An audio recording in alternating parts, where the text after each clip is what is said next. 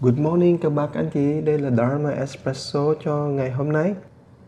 Chúng ta thường niệm chú Đại Bi ấy, thì mình tụng như thế này: Nam mô Hắc Ra Đát Na Đà Ra Dạ Dạ, Nam mô A Lợi Dạ, Ba Lô Kiết Đế Thượng Bạc Ra Dạ, Bồ Đề Tạc Đọa Bà Dạ, Ma Ha Toạc Đọa Bà Dạ, Ma Ha Ca Lô Ni Ca Dạ.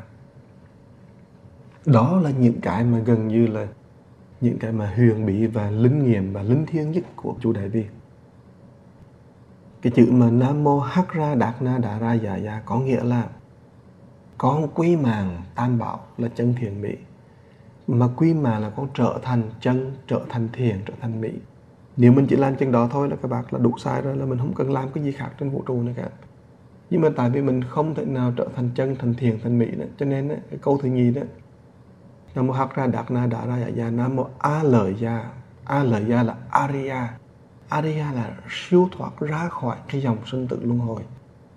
Đó là cái bậc đó mà bậc thánh mà hôm qua mình có lần nói rồi, đó là giống như bậc thập địa Bồ Tát ra là ngoài khỏi những cái triền phượng của vũ trụ, của cuộc sống này. Thì đó mình gọi là bậc thánh được. Bậc thánh là bậc không có bị kẹt trong cái sanh tử. Mà thế nào là sanh tử? Sanh tử không có gì xa xôi cả. Sanh tử là những cái chuyện mà hàng ngày đó mà mình cứ bị kẹt vào, bị vấn vào, bị vướng vào, bị dính vào những cái thứ mà mình không thể nào mà mình có thể tự tại được, mình nhìn và mỉm cười được. Những cái chuyện mà mình gọi là bị đụng độ. Mình đang ngồi ngon lành, còn người tới ngồi cạnh bên mình cái nói ồn ào cái mình chịu không nổi rồi.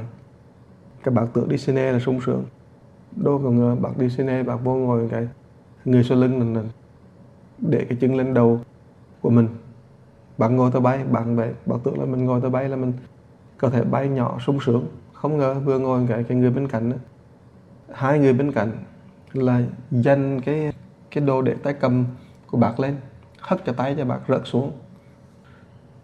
Nhiều khi là bác muốn để cái đồ lên trên, mấy cái vali bác lên trên là không có chỗ để nữa.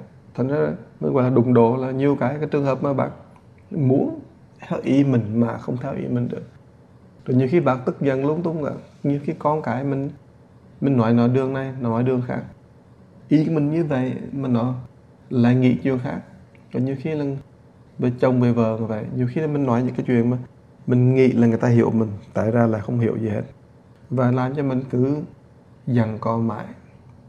Có cái chuyện nhỏ thôi bác, nhưng mà là sao mà ngày nào mình cũng phải đối phó với nó, và ngày nào phải đụng độ với nó. Và cái chữ đụng độ đó là cái chữ mà người Việt mình dùng rất là hay, bởi vì đụng nó giống như xe đụng đó bạn, không thể kiểm soát được. Mà đụng độ mà tức là thế nào đụng xong rồi nó cũng nổ cái đùng lên và làm cho mình không bình an rồi. Cho nên cái câu thứ nhì từ Nam Mô Ariya đó, Nam Mô A Lợi Dạ, mình quý mạng cái bậc siêu việt đó đó, cái bậc mà ra ngoài sinh tử. Thì mình tức là mình phải làm sao trong cuộc sống của mình đó, mình cũng nhìn thấy được cái chuyện mà nó kẹt trong sinh tử luân hồi là cái mạng lưới rối rắm này, tất cả mọi chuyện. Cho nên mình cần có một cái lòng mà rất là quan trọng của cái đấng mà ra khỏi sinh tử, là cái lòng mình gọi là kindness, là cái lòng hiền từ. Cái hiền từ này đấy là thế nào các bạn biết các bạn? Tức là mình không có phản ứng, không đụng đồ là mình cứ đụng cái là mình phản ứng liền. Hay mình nói, người ta nói một câu là mình chốt lại một câu lên. Thường người ta nói như vậy là mình thông minh lắm, giống như thế là cái mồm cái miệng mình lánh lắm, thông minh lắm. Nhưng mình không biết rằng đó, 10 chuyện mình thông minh như vậy thì 8 chuyện cái phản ứng đó nó xảy ra từ trong cái tiềm thức, từ trong cái tập khí, cái thói quen, từ trong những cái tánh xấu của mình. Và nhiều khi những tánh xấu của mình nó dần dữ trong đó. Bây giờ tìm cách để đánh lại, để hạ dần, để làm cho mình cảm thấy thoải mái, sung sướng, mặc cho người ta đau khổ. Cho nên khi nào mình nói những câu nó dữ dằn đó, câu mà làm cho người ta đau đó, thì mình lại rất là hạ dần, sung sướng vô cùng. Thì thưa các bạn, cho nên khi mình snap back, tức là mình đọc lại ngay lập tức, mình nói lại, thì thường 10 câu là 8 câu là từ trong cái vùng phi lý trí, mình gọi là irrational, là bung ra. Khó mà mình có những cái câu gọi là lý trí, trí huệ, là chỉ có 2 câu trong 10 câu thôi các bạn. Như thế cho nên chúng ta nên thường đó, không nên kẹt mình vào trong cái màn lưới rối rắm đó. Bằng cách là dễ dàng lắm, mình ngừng lại. Có 3 cái chuyện rất là quan trọng. Thứ nhất, chúng ta hãy tập mỉm cười. cái mỉm cười đó để mà mình tự nhiên mình nhẹ nhàng trong tâm mình lại. Cái hành động mình sẽ nhẹ nhàng ra bởi cái mỉm cười. Nhiều khi bạn chỉ cần làm cho cái môi của bạn động đậy một xíu thôi, và mình hình dung trong tâm của mình là cái nụ cười thôi đó, thì bạn thấy câu chuyện bắt đầu nó thay đổi. Tuy nhiên đấy là mình hãy tập làm sao mà lan tỏa đó từ trong lòng mình đó một cái sự nhẹ nhàng vô cùng.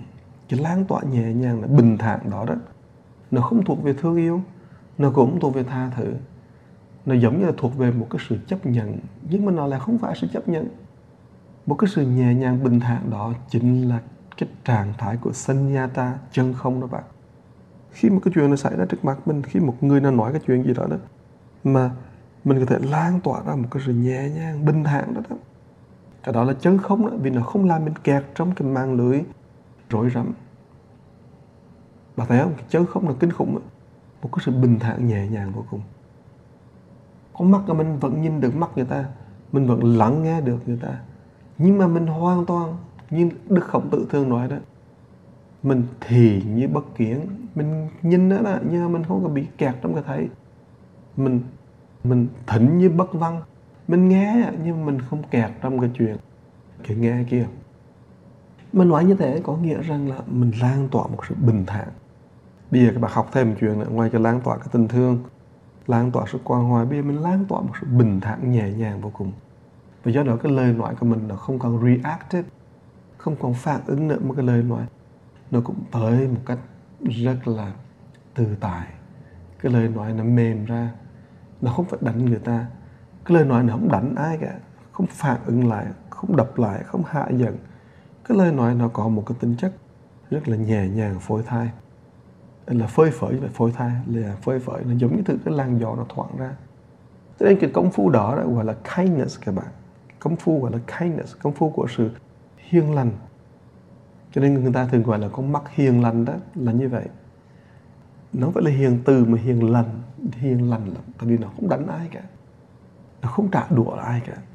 Thì thưa bác đó, cái câu mà Nam Mô A Lì Gia Bà Lô Kiệt Đệ A Lì Gia, cái câu đó là thâm thúy bởi vì nó có thể giúp cho mình đạt được cái trạng thái bình thản vô cùng, vượt ra ngoài những cái rối rắm nhị nguyên đó. Cho nên thường thường chúng ta hãy ngồi yên lặng, các bác không cần phải đọc nguyên cả cái chú Đại Bi. Thầy nghe nói có người nói, thầy chú Đại Bi sao mà đọc khó quá. Ý, bác đọc một câu thôi, Nam Mô A Lợi Gia, ngày nào của Nam Mô A Lợi Gia, Nam Mô Ariya. Đó, đọc một câu nhỏ như vậy thôi, nhưng mà mình nhớ rằng đây, khi đọc như vậy nhắm mắt lại và hãy nghĩ rằng xin cái thần lực của câu chú này cho con thể nhập vào cái sự bất nhị và ra khỏi cái rối rắm, cái màn lưới rối rắm mà con đang kẹt ở đây. Để mà lòng con lúc nào cũng bình thản, cái lời nói con lúc nào cũng nhẹ nhàng, và cái hành vi của con lúc nào cũng mang một đặc tính thật là thanh thản, phơi phới. Các bạn thấy không? Quá hay. Tại sao mình tri chủ Đại Bi đi? Bởi vậy cho nên ngày hôm nay đó, chúng ta hãy cùng nhau đó mà đọc cái câu chú này thôi trong cả ngày hôm nay.